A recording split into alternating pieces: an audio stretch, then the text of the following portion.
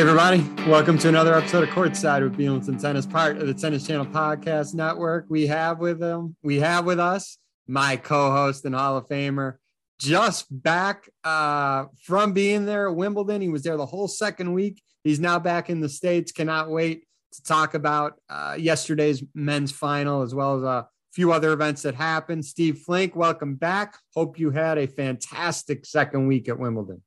Oh, I did, David. It was very enjoyable. And I had fun with our podcast early in the trip, and then the rest of the week was pretty spectacular in so many ways. So looking forward to talking about it with you now.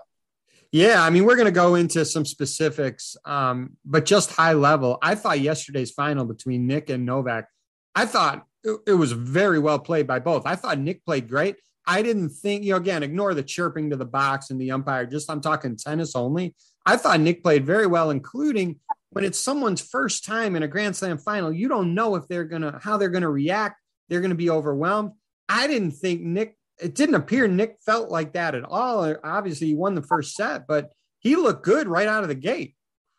He did. He looked very poised from the first game on. And then Novak took a little bit of an unnecessary gamble, I thought, at 2-all and break point down. He went for a very big second serve, about 111 miles an hour down the tee, and netted it.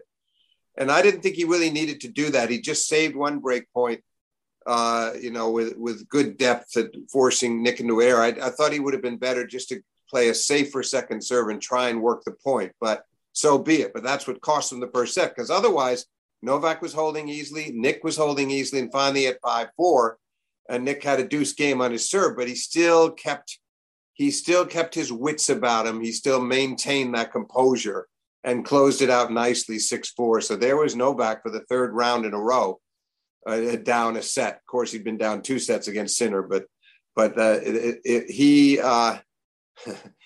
wasn't much to argue with in terms of his play the rest of the way. Correct. And, I thought Nick did a very good job in the first set of not giving Novak a lot of rhythm. There were not a lot of long points that were played. And I think the key to Nick winning yesterday's match was to keep those points short and to not give Novak any rhythm. And I thought a critical juncture of the match, and I tweeted about it right when it happened, was 1-1 in the second set. It was 30-all.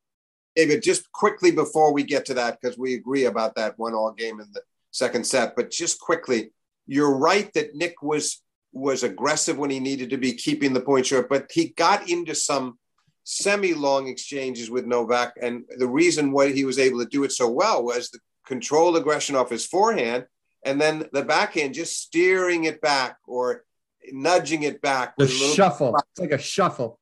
Yeah. He shovels it back. He then sometimes hits sort of a semi-sliced, giving him no pace. So he was very patient. That impressed me because there was nothing reckless about the way he played in that first set, or really at any stage of the match. So Novak knew at the end of that set, he sensed that Nick was ready to stay out there and not only blast away for winners, but there was going to be a willingness when he had to rally.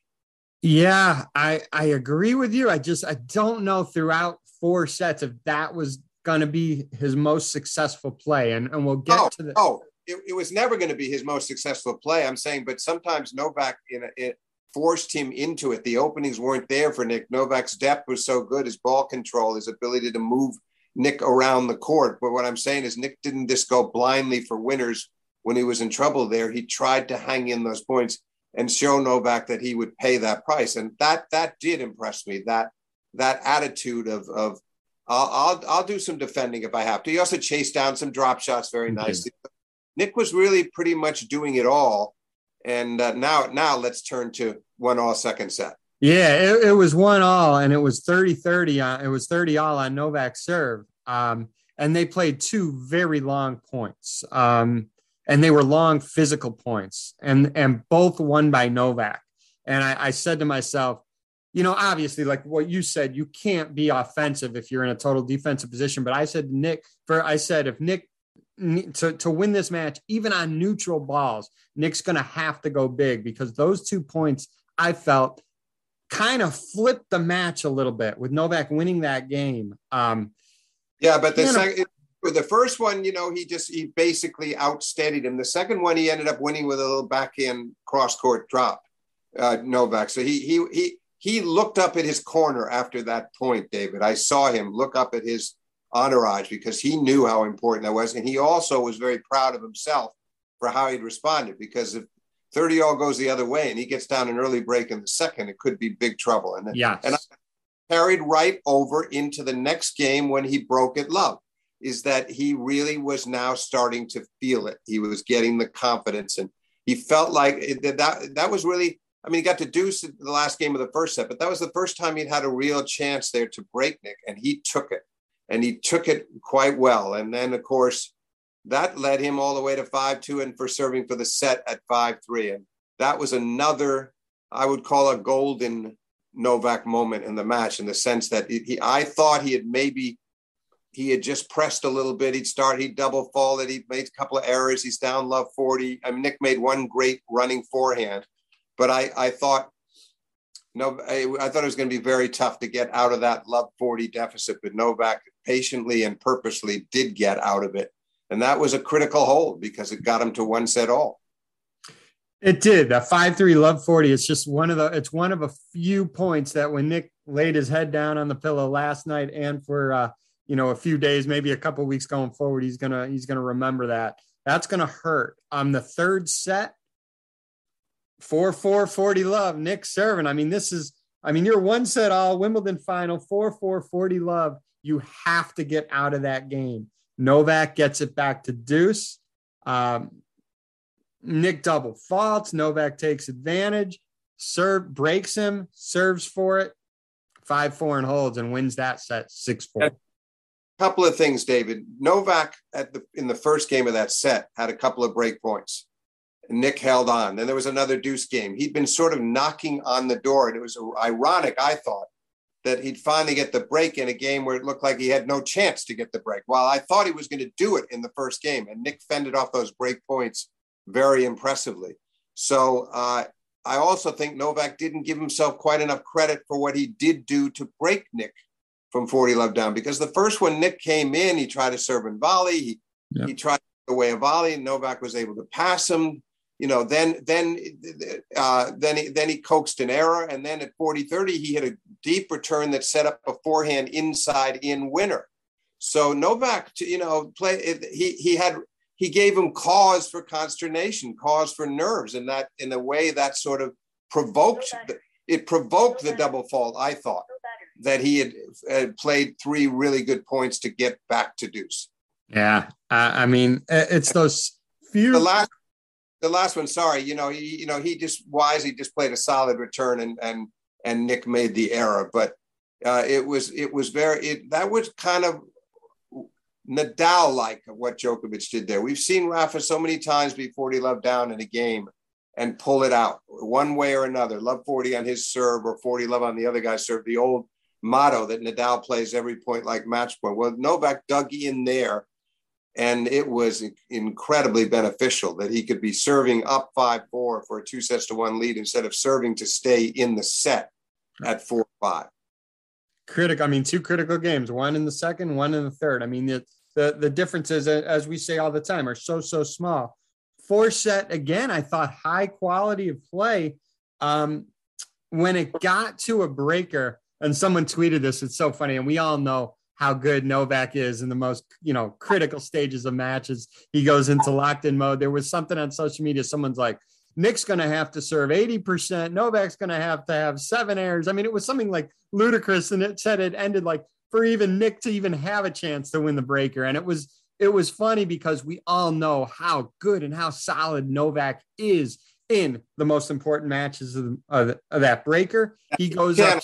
He channeled it there, David, beautifully. And Nick, of course, started with that, going for that big second serve, essentially going for a second serve ace and double faulting on the first point, challenged and lost the challenge. Novak goes out to 2 love and then made his only mistake of the entire sequence, only error. Yep. And that a forehand on 4 surprising, where you could feel him tighten up. But then what really impressed me was Nick got 2 first serves in a row after that, and Novak won both points. And that's when I think he really had it under control, to be serving at 4-1, and then he methodically worked his way to 6-1. And eventually, after Nick had taken both of his service points, Novak closes it out 7-3 with a good approach to the back end, and Nick makes the errant pass. But it was a very impressive closing act for Novak. I think he would have been fine in the fifth set, physically and mentally. But on the other hand, the crowd would have gotten even more involved. Nick would have been exhilarated, and it could have gotten a bit dangerous in the fifth. And Novak understood that, which is why he played that tiebreak with such complete tunnel vision. And we all know how great Novak is, and we're going to get into, so many of his accolades, and we all know Novak could be arguably the greatest of all time, right? Nick knew. Nick said in the press conference, he's like, look, my level is right there. He was happy with how he played, and I think everybody who watched the match, no one's going to say he played bad. I thought Nick played well. It was just a few crucial moments in the match. Novak, what else can you say? 21 slams. It's his 7th Wimbledon title, 4th in a row, right? 18, 19. No, there was no Wimbledon in 2020. 21 and 22. He's 28-0, Steve. He's 28-0 right now on his consecutive win streak at Wimbledon. Plus, he has not lost on that center court since 2013 to Andy Murray, because the 2 losses that he suffered were both out on court 1. Okay. So in that span. So he has an even greater inner security when he steps on center. I think none of the top players enjoy playing on court 1 as much as they do on center. First of all, they don't get on there as often. And secondly, it just plays differently. The atmosphere is different. Djokovic feels like the center court, that's his home. Yeah. And it shows. And I think that's important. And you're right, then the 28 straight is remarkable. And now he is the only man to have won 2 majors at least 7 times, 2 of the 4 by 7 Wimbledons and 9 Australians. So another feather in his cap. I know 7 was important with him. Roger has the 8, right? But 7 was important because he tied Pete. And I know Pete Sampras was very influential to Novak starting playing tennis, right? And we all know the books behind you. You authored the book, Pete Sampras, Greatness Revisited. Pete had a lot to do with Novak picking up a racket and wanting to be as good as he has been over his career, and he's still going. Talk a little bit about when you interviewed both Pete and Novak in your book, how the mutual respect for each other plays itself out. The reverence for each other was just striking, because I think the public maybe mistakenly believes that Pete's admiration among the current icons is solely for Roger. That's not the case. He doesn't know Rafa as well as the other 2, but he admires Rafa. But he really does know Novak and likes Novak, I think, every bit as much as he enjoys being around Roger. Now, interesting story. Novak mentions on the court about watching Pete play, which is something I talked to him about for the book, about how that was the first match he saw on television, Pete's first Wimbledon win, and he calls it 92. Well, 92 was his coach, Goran Ivanisevic, losing to 5 sets. It was a funny mistake. But I had the same discussion with him back in 2019. He started to say 92. I said, Novak, it was actually 93. So, okay, sorry, 93. So he knew. It's funny that maybe I'm not the only one that's made that correction with him, but here he was still slipping back into 92 because he wants to believe he was 4 or 5 when it happened. In fact, he was 6. It's no big deal. It's just funny how certain facts get kind of, they get locked in your mind, mistakes like that are minor. And so he's just forgotten. And Ivanisevic was amused too, because it's such an important moment in his life. Exactly. Ivanisevic isn't going to forget 1992, unfortunately, because he played that great final with Andre. But yeah, obviously. It was Goran's first final, and then he lost 2 to Pete in 94 and 98 before he finally came through as a wild card in 2001. But the Agassi one was certainly winnable.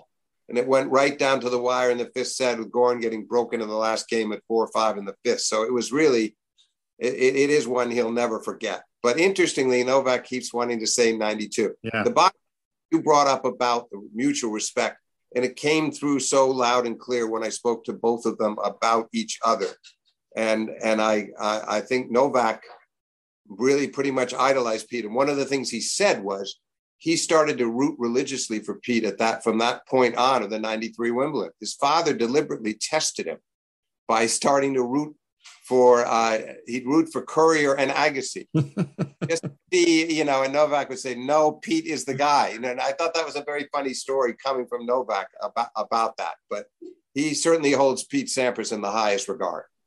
Unbelievable. And I think, you really felt, I applaud Novak for kind of really going kind of deep in his interview with Patrick right off the court. I mean, he gave a lot in that interview, and you could tell. I mean, Australia, obviously, that would have a huge effect on anyone who had to go through that ordeal, especially someone who, number one in the world, affected him. He even talked about going to a few tournaments after that people were looking at him kind of funny. Roland Garros didn't play out exactly as how he wanted it. Obviously, he lost to Rafa, no shame in that. But this was a very important tournament for him to win because his status is uncertain for these next two slams. And I think for all tennis fans, we hope that he can somehow get in. I'll ask you, as of today, he can't, but do you think there's still a chance he may get into New York? Well, it's going to depend a lot on the CDC. It's going to depend on what the regulations are, if they change. And I don't think that's likely, but I think he's just hoping that maybe at that point in the summer, as get closer to the time, that they make the decision that the unvaccinated can come into the country, in which case he'd be on a plane in an instant. But and remember, Steve, just for our listeners, right now, if you're an American tennis player and you're unvaccinated, you can play. This is the Tennis Sangren argument. Tennis Sangren is unvaccinated and he can play. Whereas Novak, he's not from this country. He can't. Yeah, which, by the way, I think is a mistake from the USTA. I don't blame them if they want to say that the unvaccinated cannot play, but it should apply to Americans. Be consistent. And Djokovic has brought that up, and I think Sandgren would agree with him. It's not really, doesn't make sense. Okay, he's American, but if he's unvaccinated, then supposedly he's posing the same risk to others around the locker room. So we'll see what happens with the Open. It's been a hard luck place for Djokovic, who's won the title 3 times, which is very little for him considering his hard court prowess and 9 Australian Opens and the fact that he may be the greatest hard court player we've ever seen. And I'm sure he would love to be back to try to get that elusive 4th. As far as the next one, David, whatever happens with New York, it's impossible to know what the regulations are going to be in Australia either. All I'll say about that is I do not believe the Australian government is going to carry on a grudge match and say, we reserve the right after this last time to extend this to 3 years. I think they realize that Novak suffered immeasurably by missing it even 1 year. So my feeling is there's still a reasonable chance that we will see him back in Melbourne, perhaps even a better chance than seeing him in New York. But I would love to see it work out for both events, because obviously you just don't want to be missing one of the game's central players at the major events. Yeah, again, as a tennis fan, 100%. We'll see what happens, but yeah, you want the best players playing the most important events in any sport. So we'll see how that plays out. I wanted to hear your thoughts too. Rafa, who was hurt during his match with Taylor, people in his box told him to retire. Rafa got through it, won it. He would have played Nick in the semis. I think tennis fans lost out on watching that match, because that match would have been really, really fun to watch as well. The winner of that match, it would have been interesting to see how tough that match, how that played in the final. Let's say Nick beats Rafa. Maybe Nick doesn't play as well against Novak, or vice versa. We'll never know that. But again, as sports fans, as tennis fans, we were all disappointed that semi didn't get played. Yeah, I had very mixed feelings about it, David, because I felt that if Nadal had gone out on the court and played anything like he did against Taylor Fritz, all due respect to Taylor Fritz, he was not going to beat Nick Kyrgios in that condition. And it probably would have been worse, because he put himself through nearly 4.5 hours against Taylor. It's a long match, lots of running. And therefore, it might have exacerbated, and I suspect it did, because of what the tear. We saw the abdominal tear, the size of it. It seemingly got much worse over the course of that match into the next day. So my feeling is, had he tried out of just allegiance to the game and professionalism to go out there and play it, I don't think it would have gone well. I think what you're imagining and what I would have been hoping for was that a healthy Rafa playing. Yes. Then we get a great semi. And they split 2 Wimbledon matches over the years in 14 and 19 that were almost identical, where each time it was Kyrgios in 4 in 14, Nadal in 4 in 19. And each time the winner won 2 of his 3 sets in tiebreak. Yes. Oh, I think we could have had a match like that this year had Nadal been healthy. But listen, he never looked entirely right to me throughout this tournament. I mean, I never thought he was at his peak. And then once he went through that ordeal with Taylor, there was just going to be it'd be impossible even. He mentioned 2 more matches, and I think what he meant by that, if he'd been lucky enough that Nick had imploded, something crazy had happened. But then he was still going to have to play a final with Novak, and he just wasn't going to be up to that. So it's sad, but at the positive side, David, it was almost miraculous what he did in Melbourne to win his second Australian Open, and coming from 2 sets down and 2-3 love 40 in the third against Medvedev in the final, and winning an earlier 5-setter with Shapovalov, and then winning the French after having re-injured the foot or aggravated the foot in Rome, and coming there and getting all those injections and somehow getting through the French. So he was living very dangerously this year in a lot of ways and had already won 2 majors. And so I think you balance that up against what happened with Wimbledon. Maybe it's not quite as sad. And then you also figure he takes his time off now, and he still hopes to be ready for the U.S. Open. And I suspect he will be. I agree 100% with you. I mean, it had to kill him to not play because, again, the calendar Grand Slam was at stake, Steve. It was, but I don't think in his mind it was realistic. That's my feeling. He would have thought about it seriously had he somehow gotten through Wimbledon. I don't think he was going to even think about it before Wimbledon, unlike Novak a year ago, who I think was already thinking about it, certainly once he won Roland Garros. Right. So Rafa, I just don't think that his thinking was the same as Novak's a year ago. And again, he would have altered his thinking had he somehow gotten through Wimbledon, but it wasn't really. To me, it was not likely to happen. But still, right. I agree. And last year, I mean, Novak winning the French was crucial. Which it's so hard for anyone to win the French. Once he did that, you knew he was the favorite at Wimbledon, which he won. So I mean, the pressure with Novak started like right after the French, because they're like, oh, wow, this could really, really happen. With Rafa, he wasn't a clear favorite to win Wimbledon. Not at all. Not at all. And he hasn't won Wimbledon since 2010 when he took his second title. And so it's been tough going for him there, even though he's had some great tournaments. So I think he'll handle that part. And then he'll still be a threat in New York, to be sure, as long as he's healthy. The abdominal will clear up for sure. The question is going to be the foot on the hard courts. Now, the foot on the hard courts held up remarkably well in Australia. I would never have expected that he'd win the Melbourne warm-up event, the 250, then the Australian Open, and then Acapulco, all on hard courts before the foot started to act up some prior to the rib injury in Indian Wells. There was a lot of talk about the foot starting to bother him again. But until then, even on hard courts, it was holding up. Imagine if he wins the U.S. Open and the only loss in the calendar Grand Slam was a default in the semifinals of Wimbledon. Well, no, he's going to be certainly one of the prime contenders. And if Djokovic is not there, Rafa's chances increase, to be sure. Not that there won't be some dangerous players there to confront him, but Rafa's he's won more Opens than Novak, surprisingly. He's got 4 U.S. Opens. He's had a great record on those hard courts in New York. So he'll be looking forward to getting back there in late August. And I think we're going to see him playing some great tennis at that time. Let me ask you this, and this is the $1 million question. I don't even think Nick knows the answer to this. Going forward, do you see, and we won't say Clay because we know he doesn't love playing on that service, but do you see Nick consistently playing in the latter rounds of slams, or you still see a lot of up and down with him? The latter. I'm not going to rule out that he's going to be back in this position somewhere one or two more times. He's only 27, but look at this tournament. Paul Jubb in the first round, 7-5 in the fifth. He squeaked it out. In Nakashima, 5-setter. Granted, he had shoulder issues that day. So Tsitsipas in that contentious match close to taking him into into a fifth set, very close to, lost the 4-set tiebreaker, very close one. So I don't know. And it's a matter of can he stay healthy consistently? This is as healthy as he stayed for a sustained period in a long time to get to in a slam for sure. Yes, right. But getting to 2 grass court semis, then he had an abdominal injury in Mallorca, but he comes right back at Wimbledon.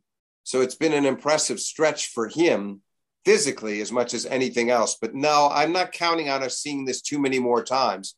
I'll be pleasantly surprised if and when it does. But I certainly hope Nick will next year treat Wimbledon the same way. And so I'm going all after it. Grass is my surface. I'm going to do the same thing. I'm going to play 3 grass court events, and I'm going to come into Wimbledon fully prepared.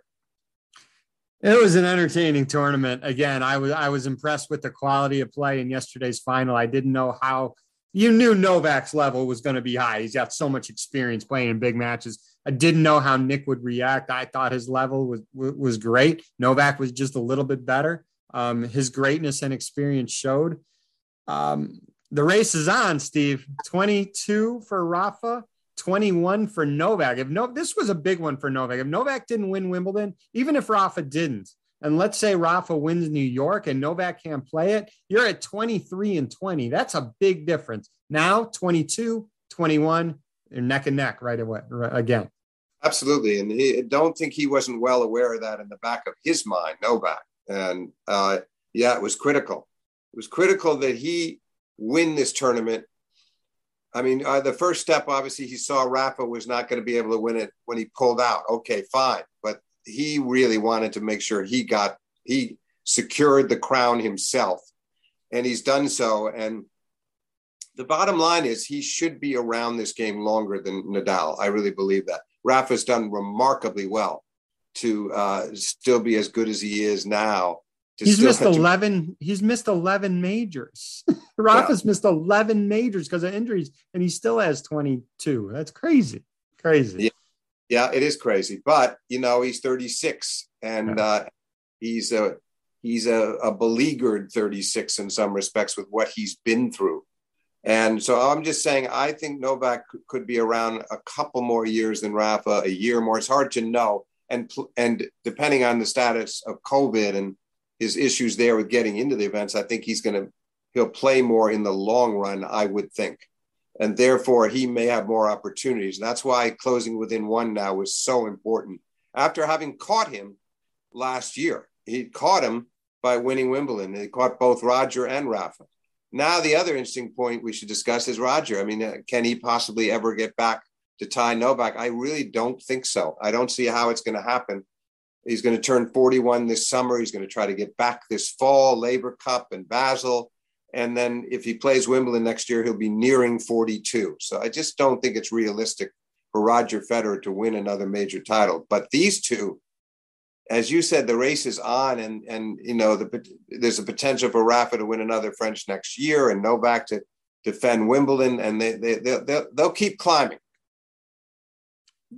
Is 25 the number? Is 24 the number? 25 the number? We don't know, but could be. Again, it depends. In Rafa's case, depends a lot on the status of that foot and avoiding additional burdensome injuries like this abdominal one that caused him so much trouble at Wimbledon.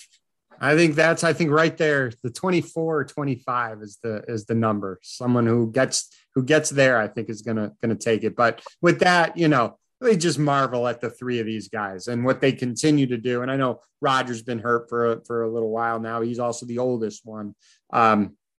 It's remarkable what they've done. And Steve, you've witnessed so many of the great ones. This is something that we're most likely not going to see again. No, I don't think we are. It's been such a pleasure to watch all 3. Frankly, I found it particularly inspiring when it comes to Wimbledon to see how much Djokovic has improved as a grass court player. From the Djokovic who won for the first time at Wimbledon 11 years ago in 2011, defeating Rafa in the finals. And he was great that year, to be sure. Don't get me wrong. But the kind of tennis he's playing now versus then, the versatility, the craftsmanship is so much greater in my mind and so much more impressive. Because, when you're younger, it's sort of automatic pilot, and you just go out there and it's not that he had no strategic acumen, but I just think there's a lot more there now. Yeah, 100%. Remarkable stuff. Well, hey, I appreciate you doing this. You just landed a couple hours ago. If you're jet lagged, you certainly don't look at it. You look great. I know Newport, you always look forward to going down to Newport. So you're going to be heading down there in a little bit. And then after Newport, we got the hard court season, and which all leads up to your home slam, your home slam in New York. So we'll do this several more times and looking forward to it. Yeah, David, I hope you're going to join me at the Open this year. We'll leave that open as a possibility. We'll see. If not this year, we'll make it work. So, Steve, thanks again, and so glad you were able to get back to Wimbledon. I think it was 3 years with 3 years of you not being back there, and I'm glad you. 20 when they didn't play, and obviously last year I chose to cover it from home because there were so many restrictions. So yeah, I hadn't been there since 19. So it was a joy to be back on those hallowed grounds. Awesome. All right, we'll do this again soon. Thanks so much, Steve. Thank you, David.